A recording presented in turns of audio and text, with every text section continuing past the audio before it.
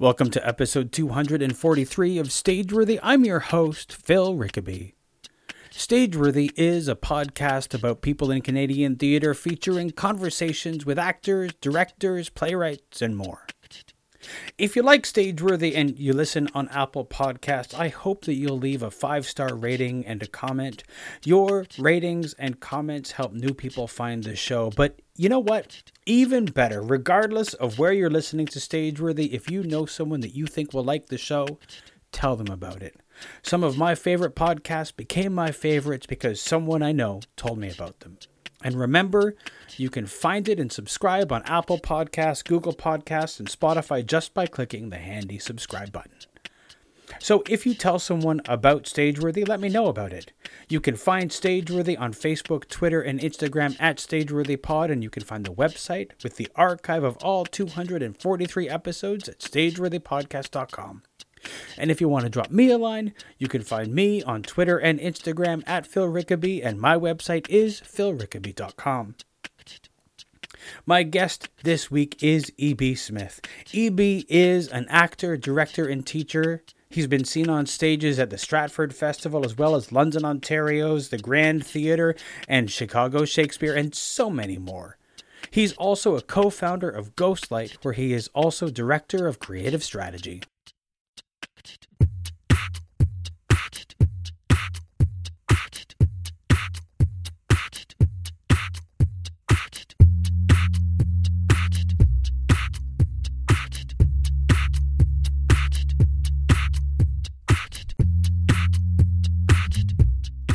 EB, thank you so much for talking with me today. Can you tell me a little bit about what is Ghostlight? What's the elevator pitch, and what's your role within Ghostlight?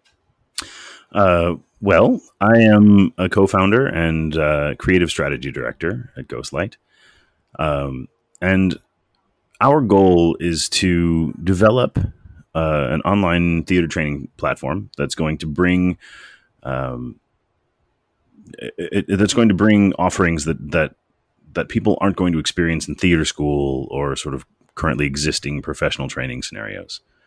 I think our strength is that we can build, because we have such a reach, strategies for approaching the work that are going to, in some ways, revolutionize the frameworks under which we enter rehearsal.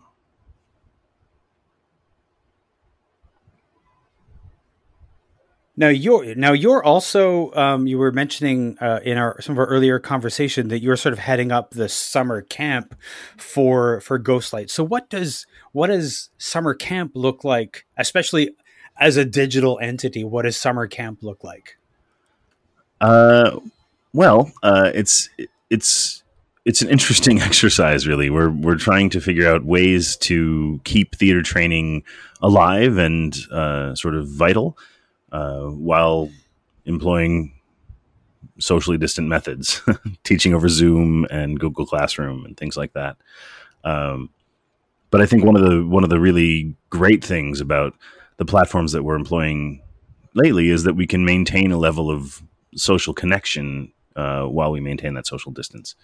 And so I think we're really hoping that our summer camps are going to help foster a sense of community while still digging into the fundamentals of performance and theater making. Yeah, I mean, of course, if it's young people, they've already had some experience doing the digital classroom thing, although probably not as an acting class. And I've spoken to a couple of people about teaching theater and related arts through digital, through Zoom or whatever the platforms are. What are the challenges that you've seen in terms of using digital to try to teach people something that we usually do in a room together? I think one of the tough things to adjust to is the fact that it feels like a film exercise somehow. You know, you're in front of a camera, and the tendency is to want to play to the camera, but you know, it's a bit of a imaginative exercise to try to break out of that and remember that we're doing this training for a theatrical venue. I think that's sort of at the heart of the challenge of this work at the moment. And also, it's easy to get distracted on a computer. I think that's kind of the other end of it, where it's kind of it's tough to stay focused on a computer screen for hours at a time. So we're trying to create curriculum that's going to break people out of that, do some independent work, and come back to the screen. So it's not as staring into the blue light as it can be. One of the challenges for me is because in my day job, I spend a lot of time on digital meetings. And the big problem is the fact that I can see my face. Yes. I sort of become distracted by my own face in a way that I'm not when I'm in the room with somebody. And that's a challenge for teaching acting, because when we're doing theater, we're not supposed to look in the mirror when we're doing our lines. We're not supposed to worry about that sort of thing, but that's right. It's right there. Yeah. Any thoughts about how to encourage, especially young people, to ignore their face? I think it depends on the style of class you're working in. It helps, I think, to be in speaker view as much as possible, so that you can have, if you're on Zoom or Blue Jeans or a platform like that, so that you've got at least someone else's face much more prominent than your own to stare at. But also, I think making friends with that face is a good idea as well. There is something important about getting used to your own reflection and enjoying your own reflection. I think that's something we have to work on as a society a little bit, actually, because it is the sign that you wear as you meet the world. And I think the more you come to meet yourself, the more effectively you can meet others. Now, how familiar were you when this all started with digital platforms? I've been dabbling for quite a while. I'm a transplant in Canada. I'm from the States originally. I grew up in Cleveland, Ohio, and I lived for a long time in Chicago, Illinois. So my life has long been an exercise in how to keep in contact through whatever means necessary with home, whichever home I'm currently referring to, because I seem to have several in my past. But I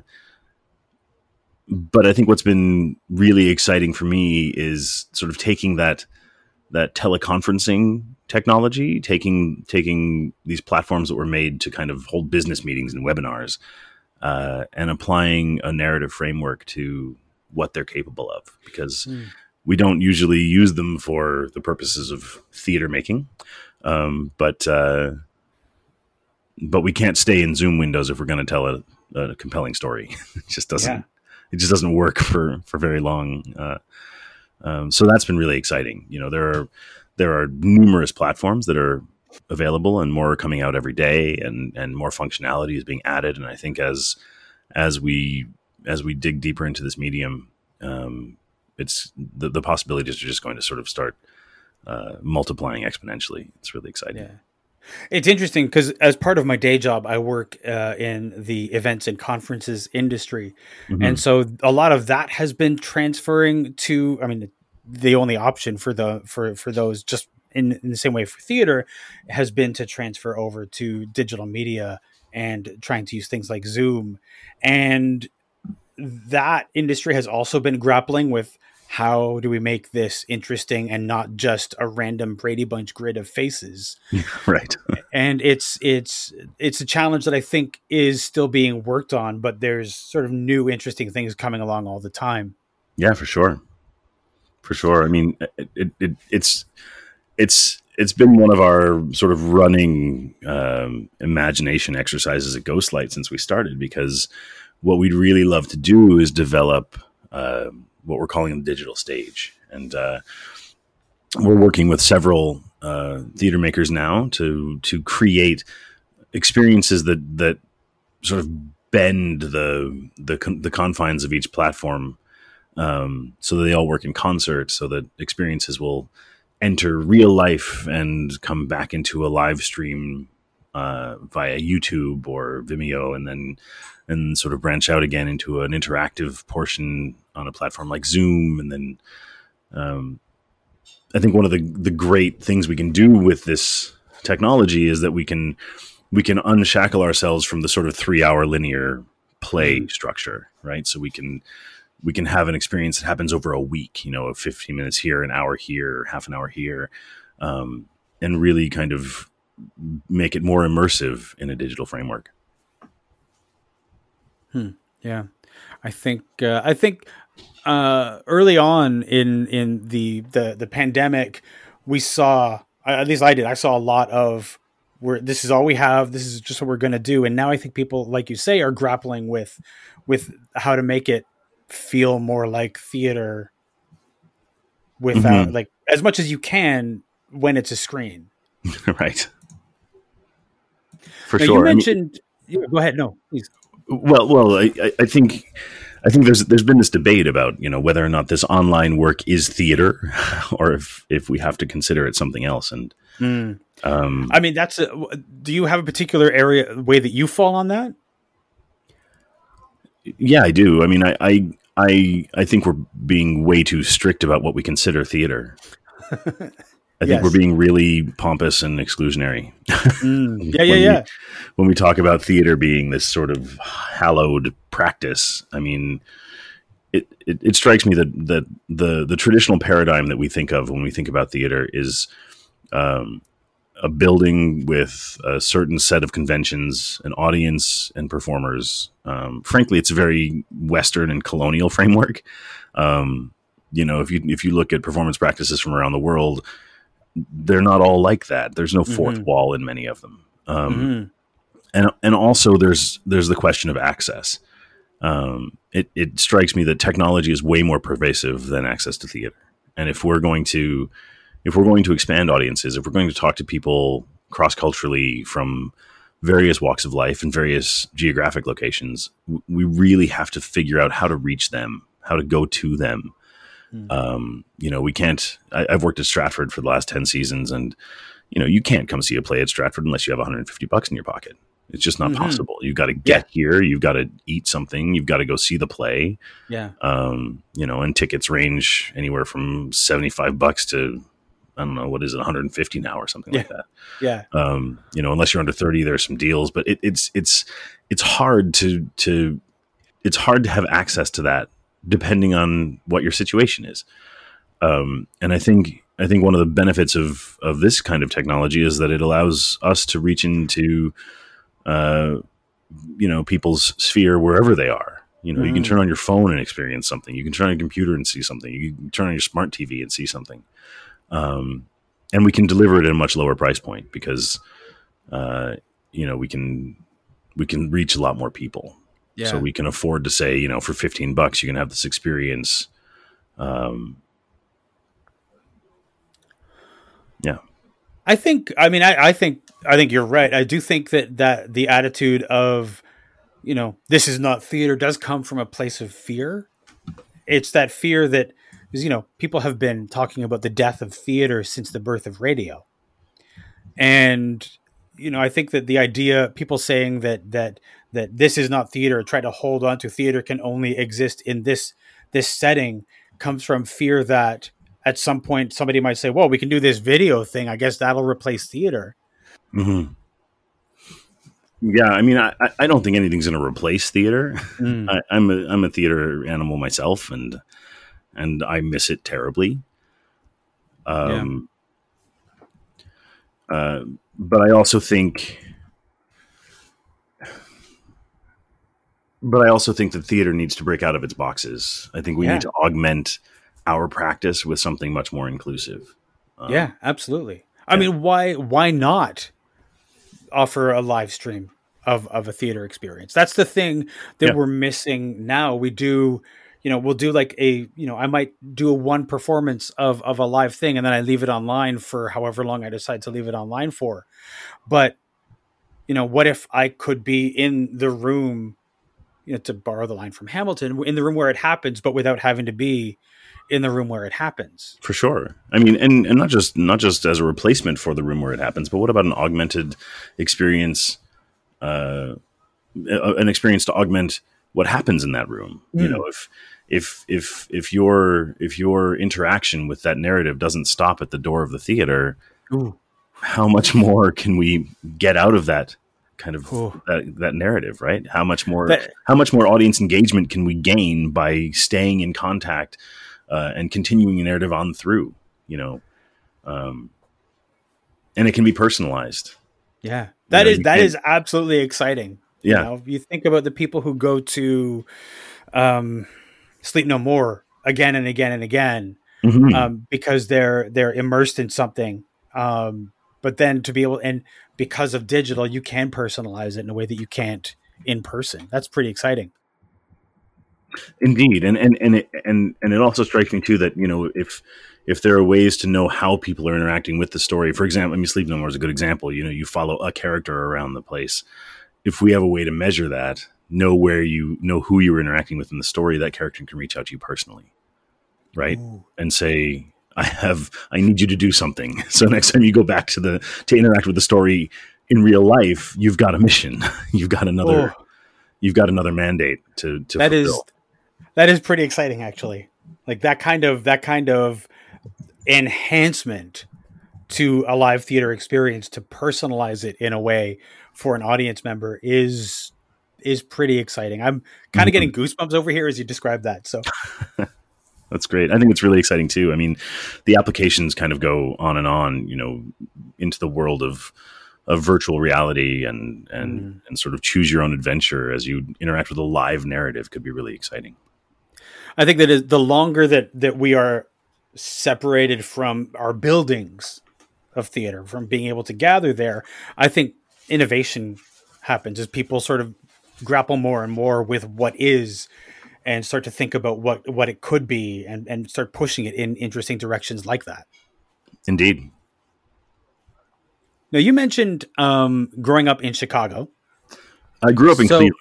Growing up in Cleveland and then living in Chicago and then eventually finding your way to the Stratford Festival. So what does that path look like to get you from there to where you are now? Oh, man. Well, consider this your superhero origin story. This is like the origin story. Well, yes. I went to Ohio University for my undergrad theater training, and I did a BFA in acting there. And then coming out of school, you know, all of my classmates were going to New York, Los Angeles, straight to Chicago, you know, big markets, and they were going to take the world by storm. And I kind of felt, you know, I'd seen older students go and work in hotels and restaurants and things. And I just thought, I want to make art, man. I don't want to, I don't want to have to just get a day job and slog it out all the time, you know?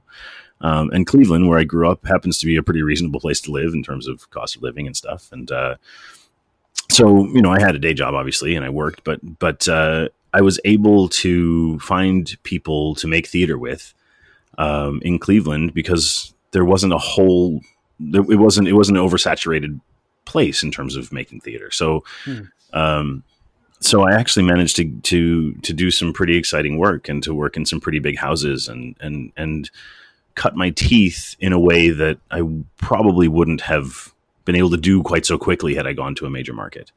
So I was in Cleveland for about 4 years after, well, 2.5 years after, university and managed to get my equity card. And I didn't go to Chicago until I had a show to go to Chicago with. And that made kind of all the difference. You know, I hit the ground running with a show. I got an agent from that show. I got another show sort of subsequent because I got an agent, and then things grew from there. In 2009, I got a phone call. I was working on Macbeth at Chicago Shakespeare Theater, and I got a phone call from a representative from the Stratford Festival, and they said, the Stratford Festival would like to see you audition. And I said, okay, how'd you get my number?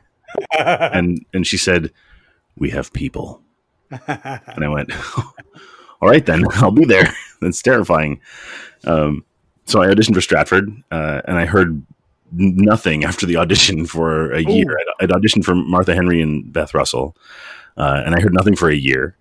almost a year to the day later, I got a phone call and they said, "Are you available for a callback in a few weeks?" That's a long wait between audition and callback. It really was. But they called me back and they flew me to Stratford and they put me through the ringer again. And a week later, I got an offer to join the conservatory in 2010. Before you went to theater school and studied theater, was there something that you remember that was your entry into being interested in theater, that wanting to be an actor? What was your what did you see, or what made you want to do that? Doing this as a career kind of felt like a flying leap off a cliff with no parachute. I didn't have a whole lot of faith that this could become a career at first. And so I initially wanted to be a pilot, and I learned how to fly when I was in high school. And that was sort of my path. And I'd applied to the U.S. Naval Academy, and I was dead set on going. And as I thought more comprehensively about it, I realized I really didn't want to be part of a military industrial complex, and decided that theater was a much safer and and more constructive way to spend my time. But I guess if we're talking influences, my desire to tell stories was born at a really early age. My parents had a friend named Hugh Morgan Hill, Dr. Hugh Morgan Hill. And he lived in Boston. He taught at Harvard, but his sort of nom de plume or stage name was Brother Blue. And he would every day put on his storytelling rags, and paint butterflies all over himself. And he would stand in the middle of Harvard Yard or in Cambridge somewhere, and tell stories to people on the street. This man knew every word that Shakespeare ever wrote by heart. He had sort of the compendium of Black experience from the moment that Africans arrived on the shores of North America in his brain, and he would just spin yarns. And he was the embodiment of the griot. And I remember hearing him tell stories around our dinner table when he would come to visit. He actually predicted my birth to the day when my mother was pregnant with me, before my parents had told anybody she was pregnant. Oh, wow. He was a very special human being. But that lit the spark for me, because I think because at such a young age, I had been privy to the power of story and what it could do and how it could hold a room sort of wrapped, and how important it was to hear, stories that related so intimately to me, modeled by someone who was memorializing them in story. So I think that really did sort of light the fuse for me, and I just sort of flew from there, I guess. And then at some point, when you decided that you didn't want to be involved with the military industrial complex, you decided that theater was the quote unquote safer option. When you made that choice, did anybody try to talk you out of it, or was everybody really supportive? My high school college guidance counselor stopped talking to me. When I said I want to go to OU, they went, "Okay, good luck to you. Goodbye." It was not the illustrious choice, as far as they were concerned. But I mean, my parents were kind of thrilled, I think, especially my mother. Oh, yeah. It was like, "Oh, nobody's going to be shooting at you? Fantastic." But yeah, my parents are both very big believers in following dreams, and I wouldn't be sitting here today if it weren't for them. Like they have always been enormous supports. My father followed his dreams, played pro baseball when in his formative years. He played for the Chicago Cubs. And my mother is a music educator, and arts and crafts kind of run in her veins as well. She now has a business that sells needlepoint supplies, and she does a lot of needle arts. but what I do for a living has always sort of excited them, I think, because they have always been aware of the power in it. I mean, they took me to theater as a kid all the time too. And we would have long conversations about what we'd just seen on stage and what it meant culturally, and how to interact with it, and where its limitations are. So, I mean, at the end of the day, I was probably bound to do this on some level. It's interesting because, you know, having parents who follow their dreams is like that's a model for any child. You know, to see, rather than somebody who you know, killed their dreams so they could have a steady job, somebody who kept pursuing their job, their dream, I think that's a formative ideal for a child to grow up and see. Yeah, for sure. And you know, my parents also, and my grandparents all have this sort of entrepreneurial spirit as well. And I think that's necessary for an artist. You know, you have to be able to self-generate, because at the end of the day, you know, gigs are not promised. And if you want to make something, sometimes you just got to make it yourself. And I think growing up with that model as well was super impactful for me, because they've been running a business together, my mother and father, for close to 40 years. And so to see that commitment to their work, to see that commitment to each other, you know, I mean, they sleep in the same bed, go to work in the same office, come home, make dinner, and do it all again the next day. And they've done that my entire life, which is humbling to see, because that's modeled a kind of stick-to-itiveness and a kind of dedication that I hope to live up to. Now, since you've been at Stratford, has Canada been your primary residence for 10 years, or have you gone back and forth when you're not working? Canada's pretty necessarily been my primary residence. I mean, the Stratford season, from start of rehearsals to the end of the contract, is sometimes upwards of 8 or 9 months. That's true. So, and especially during conservatory, my first couple of years here, I don't think I didn't have more than a couple weeks off at a time to go anywhere. So, so yeah, I've been in Canada the lion's share of the last 10 years. The first show that I've done in the States since coming to Canada was actually this past winter. I did a show in Maryland, ironically for a Canadian company that was coming to Maryland to do the show. But yeah, I've been thoroughly immersed in Canadian theater for the last 10 years. And I've been lucky enough to work across the country as well. You know, I've been working at Stratford. I've done shows in London, Ontario at the Grand, where I'm actually now a board member. And I've done shows in Winnipeg, and I've worked in Toronto a little bit. So I've gotten to know the Canadian scene beyond the festival circuit, which has been really eye-opening and really wonderful. This is the theater community in Canada is so robust and so alive and so thoughtful, and it doesn't have a lot of the trappings that I found in the States. You know, before I came here, it doesn't feel as cutthroat or oversaturated, and so I think there's a real sense of community here that you don't find on the macro level in the States. I mean, one of the questions that I am sort of most curious about is, as an American who came to Canada to work, was there something that you found most shocking about coming from from the US to Canada to work, or was that it? That was a big part of it. I you know, there are some things that I felt a little odd about, I guess, in Canada. I mean, there's a big difference in the way that actors sort of collectively bargain in Canada, and how Actors Equity functions as an entity up here that is very different than the way it feels and functions in the States. So that was a bit of an adjustment to get used to. Canadians call breaks at weird times in rehearsal.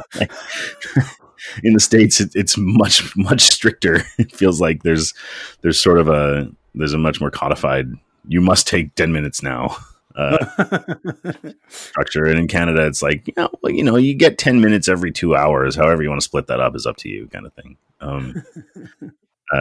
I actually quite enjoy that. I find that flexibility really helpful when you're working. You know, everybody's pretty respectful of when we need to step away for a second, but it's nice to be able to sort of finish a bit of work before the stage manager stands up and blows the horn.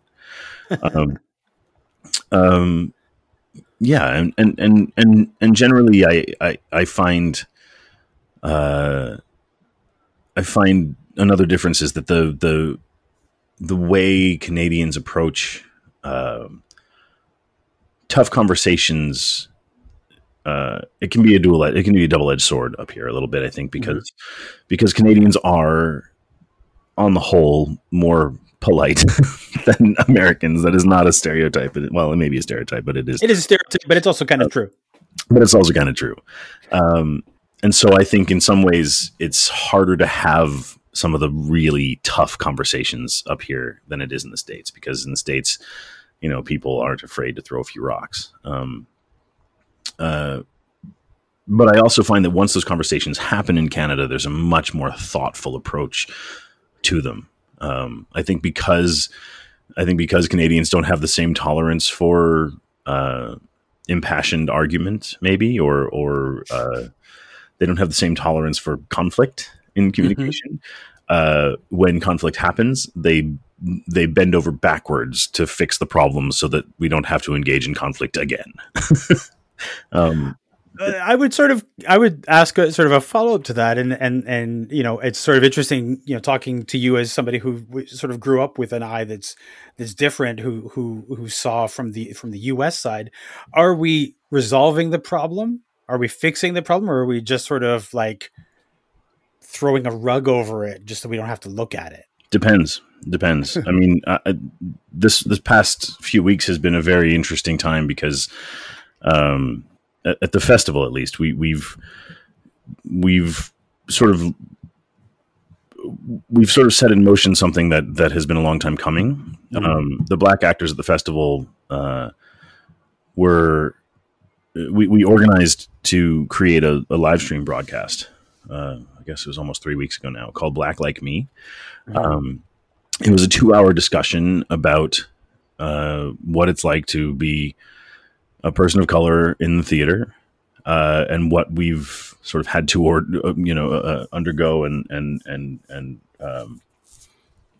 withstand over the course of our careers. And a lot of very difficult truths were told.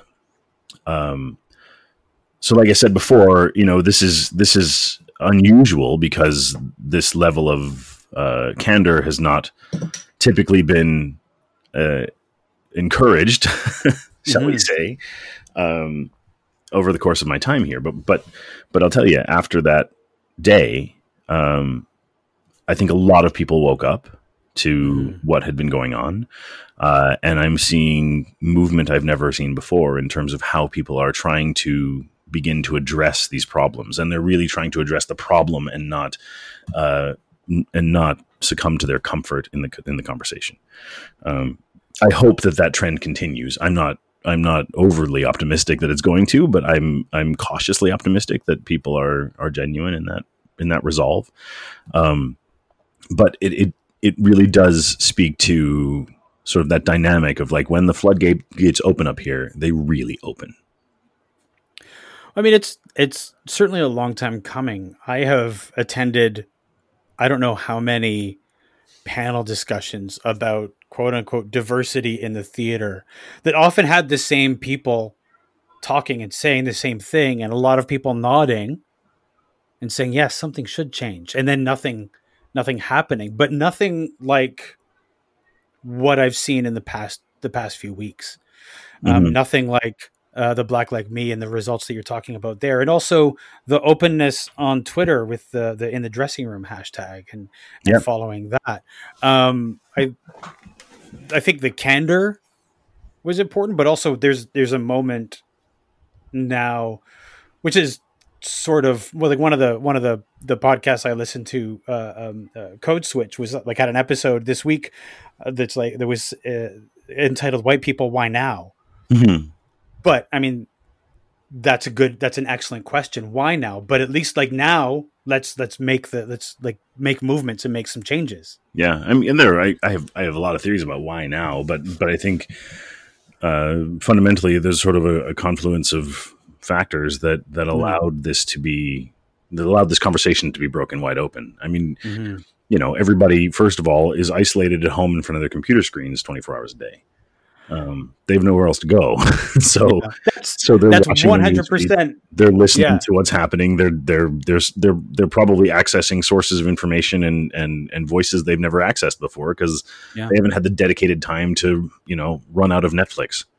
I think also when you see the resolve of people in various parts of the States and across Canada demonstrating and marching in the streets, knowing that there is a threat to their lives because of COVID and realizing that this is just more important. I think that's galvanizing people in a special way. I also think that in terms of the people speaking their minds, power structures are fundamentally shifting. So I think 6 months ago, I wouldn't have been willing to speak up like that. Maybe the rest of us wouldn't, at least not in such a confrontational way, I suppose. But it strikes me that the power structures in this industry, and in fact around much of the world, have been shifting monumentally in the last couple of weeks. And since COVID began, I mean, I'm not worried about repercussions. I'm not worried about reprisal from artistic directors because at the moment, and for a considerable amount of time to come, there's not a single artistic director in the country that can give me a job. And so I think it's imperative at this point that because we have this time of pause, because we have this sort of shift in the paradigm, we really need to figure out how we're going to come back from a cultural perspective, from the perspective of theater makers who have long been disempowered. And we need to figure out how to level the playing field. I mean, there's always a hierarchical structure in the room. A director is going to want to have the final say on how a production looks. That's their job, right? They're there to tell it. They're there to be the eye, the outside eye, and make sure that what's happening works. But there are ways to do that can reduce harm, that can mitigate the oppression that goes on in the room, both aggressively and microaggressively. And I think it's critical that we examine that before we come back so that when we start up, we can get rolling again and restart a machine that's going to empower people and not tear them down. I think you might be right. I mean, you're probably right about the fact that this couldn't have happened if the machine was running at its normal rate. Absolutely. I mean, I'd be doing like, 6 shows a week plus rehearsals full time right now. There's no way anybody would have had the bandwidth to be able to handle this kind of self-examination, have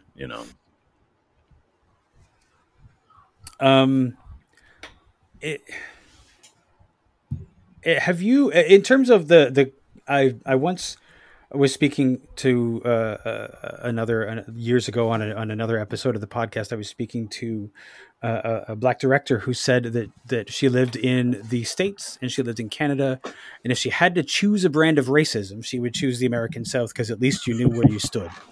Yep. Is that something that resonates there? What's that? That's something that resonates? That's something you agree with? Oh, absolutely. I mean, look, I've been called a nigger to my face more in Canada than I ever was in the States. And it comes at times and in places that I never would have expected. In the States, the conventions are there, right? You know who you're meeting most of the time. People wear their identities in ways they don't in Canada. And I think that's partially the sort of Canadian politeness, right? That, but I think it's also, I think it also speaks to this desire that U.S. citizens seem to have to meet the world head on with everything they are, like a fucking sledgehammer.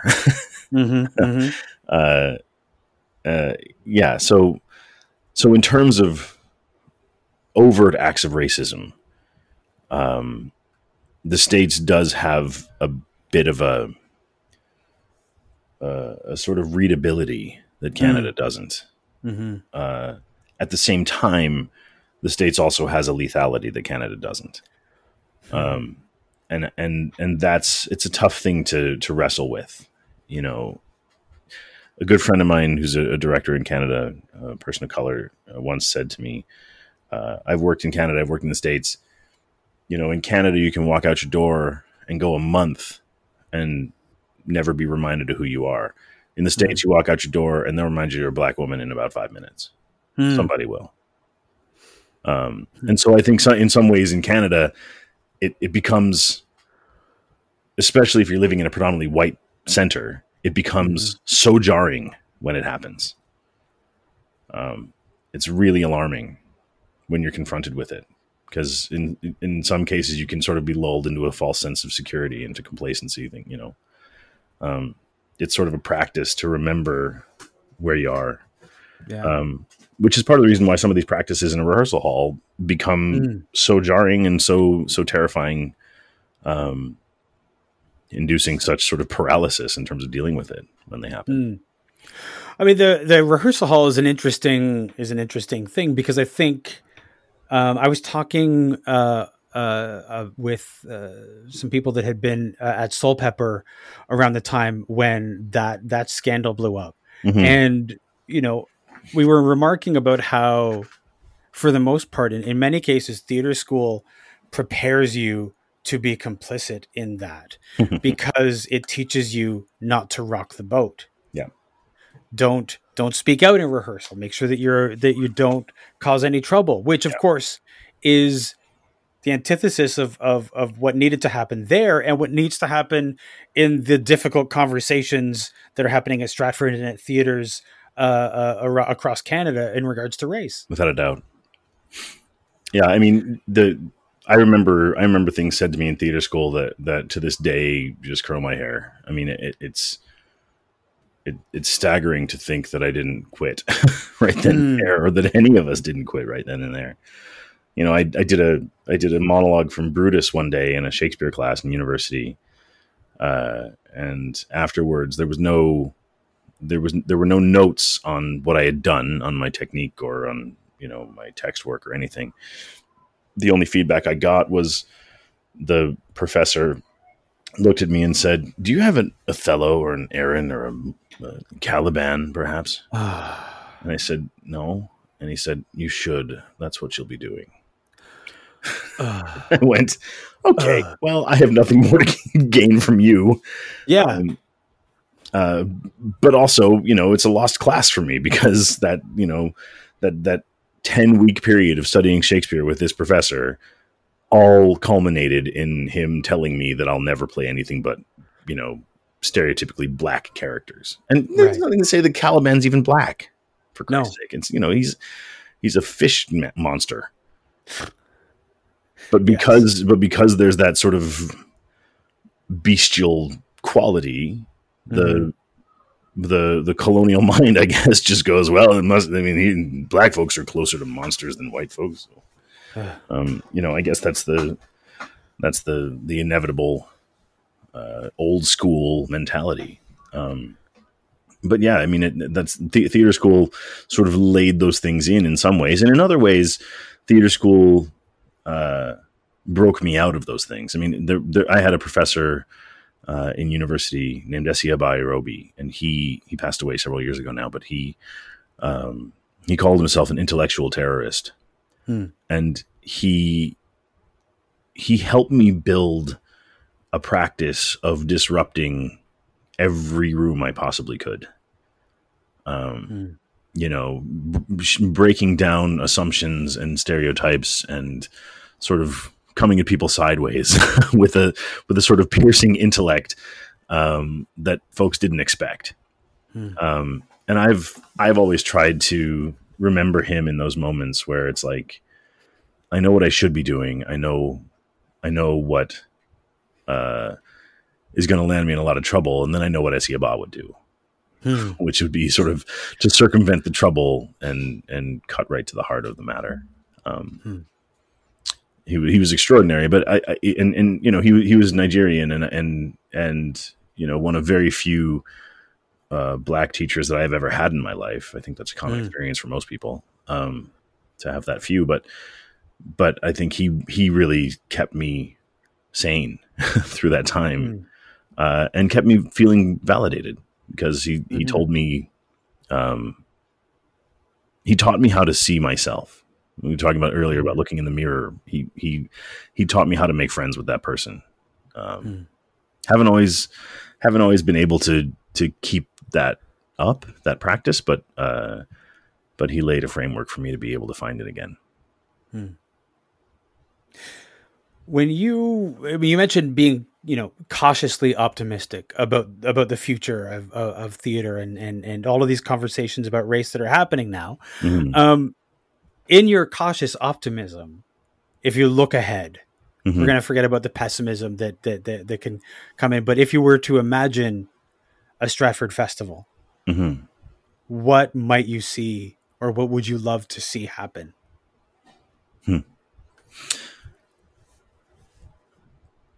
I don't necessarily have that crystal ball. I would like to see an organization that really comes to grips with what they are and what they represent for people. I would like to see an organization, and they've started to do this, that acknowledges the damage they have done, and take a really honest accounting of where they've come from. Ultimately, I think the festival will, over the next 12, 18 months, discover about themselves things that they've never even considered. I'm excited to see what those things are, in terms of how they may be able to reach out, and in fact go meet communities that they've largely excluded where they are. I think that's going to be critical for them, because expecting people to just come to Stratford, Ontario, and hand over money to have an experience in the theater is not going to come without a significant amount of meaningful outreach. And I don't mean the sort of mission to civilize that most education departments at theaters actually are. I mean a very humble approach to say, we need to make amends, and that's on us, and we intend to do that, and here's how.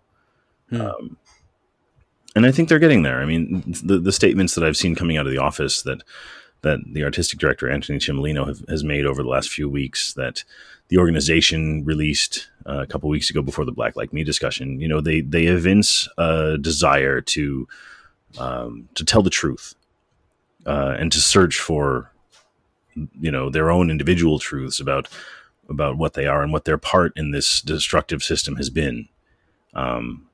If they're brave enough to stare that in the face, and really have honest discussions about that, I think they can be a real agent for change moving forward. Look, they have the biggest, if you will, stick on the playground. They're an enormous organization, $60+ million budgets. They produce an absurd amount of work every year. They hire well over 100 actors every year. 12 to 15 plays. They have 4 performance spaces in town. One brand new, $60 to $100 million theater right on the water. They have resources that are truly extraordinary. If they can figure out how to bring those resources to bear in ways that empower everyone in the theater community, and I mean every marginalized community, I mean every voice they possibly can, I think they can really lead the charge on this revolution, as long as they center narratives of the people that they have been stepping on for so long. And when I say center those narratives, I don't mean that they program them and produce those plays themselves. I mean they need to bring us in to do it ourselves. Right. Right. Yeah. It's interesting, I mentioned earlier the way that Canadians it's like calling it a problem fixed is by like throwing the rug over top of it. By having the conversation and listening to the conversation and doing it in such a public way. Mm-hmm. I mean, the festival gave the keys to the Twitter account to the black artists and to encourage in the dressing room conversation. That's not throwing a rug over something. That is shining a light on it. So hopefully, in the years that the year ahead and the years that follow, those conversations will continue, but also result in black directors, black playwrights, black actors, black lighting people, designers, in the theater, and really, a real change to the way that the festival has worked. Yeah, I mean, administration as well. I mean, this is one of the things I've said to them from the beginning. You walk into that office and you don't see a single person of color working there until very recently. And it, especially in a supervisory role, we've had the odd occasional, associate producer or someone who's there on a grant, working and shadowing one of the lead administrators. But in terms of someone who has their hands on the wheel of programming and messaging, it hasn't been the practice at Stratford. I think also we have to really grapple with how and whose story we center. What narratives are being presented. We have a fundamental problem in the way that we approach entertainment and art and all of these narratives. And that is, as I was growing up, for example, I'm a black man. I did not have the chance to sort of academically access black work until I was in university. Right. And even then, it was a raisin in the sun. My parents introduced me to James Baldwin when I was a kid. But going to school, that was never part of the curriculum. Every story that I was asked to participate in, have a classroom discussion around, was a story about a white protagonist or written by a white person. Even if it was about some other culture. And so functionally what that means is when I encounter work that actually speaks about an experience analogous to mine, it is inherently novel. It sets up this sort of toxic relationship whereby I get a taste of something authentic to myself, and I'm trained not to expect more of that. And I think as a theater with the stature of Stratford, and many other regional theaters across the country, we have to do a better job of allowing people to look into that mirror and love themselves. Because if we don't dedicate ourselves to that, we're going to maintain this toxic relationship with the communities that surround us. And within white communities too. I mean, I think about what conversations would look like today and what the world would sound like if white folks had grown up really understanding how to center narratives of color. Like, what would that be like? And I don't mean appropriating their music or their ways of speaking or dress or anything like that. I mean actually understanding where the seeds of joy are in other cultures. That I feel like could be revolutionary. Yeah. Because that's the empathetic exercise that doesn't come along with appropriation. I've been thinking a lot about the media that I consume. And I've been noticing, as I watch things on television and the video games that I play, I'm very aware now, and I've been thinking about it for a little while, about the fact that there are no black faces and there are no brown faces. There are no Asian faces. There's it is a white default. And the stories that we see on screen sort of inform how we see the world. Yeah, 100%. And if we only see the white faces and we see the white stories, those are prioritized in the culture. Mm-hmm. And I think it's high time that we see more more colorful faces in all of our media. Yeah, without a doubt. More colorful faces, a wider variation of gender identities, sexual orientations. I mean, we prioritize the individual culturally and sort of in the popular imagination as long as that individual fits within a narrative that's acceptable to us. And the only way to broaden that acceptance is to celebrate diversity in a very practical way. And that speaks to how we create all of this art. I mean, I've been playing Red Dead Redemption 2. Yeah, I know the game well. It's a beautifully rendered game. I love that. I love playing that game, but it always bothers me that I can't be anybody but that character. No, exactly. You can't change that avatar. Yeah, no, you can't. There are games, and I always appreciate the games that give you options that let you design your character. Games like Mass Effect, for example, and along those veins, where you can create the character that you want to play, and the game allows you to make it look like you. Whereas a beautiful game like Red Dead Redemption, you're just playing a white outlaw. Yes, exactly. Yeah. Yeah, and I applaud the game on some level for sort of addressing issues of race, but it's done in a sort of tertiary way. It's not. It doesn't have a whole lot of bearing on the story. It feels like. EB, thank you so much for this conversation tonight. It's my pleasure, Phil.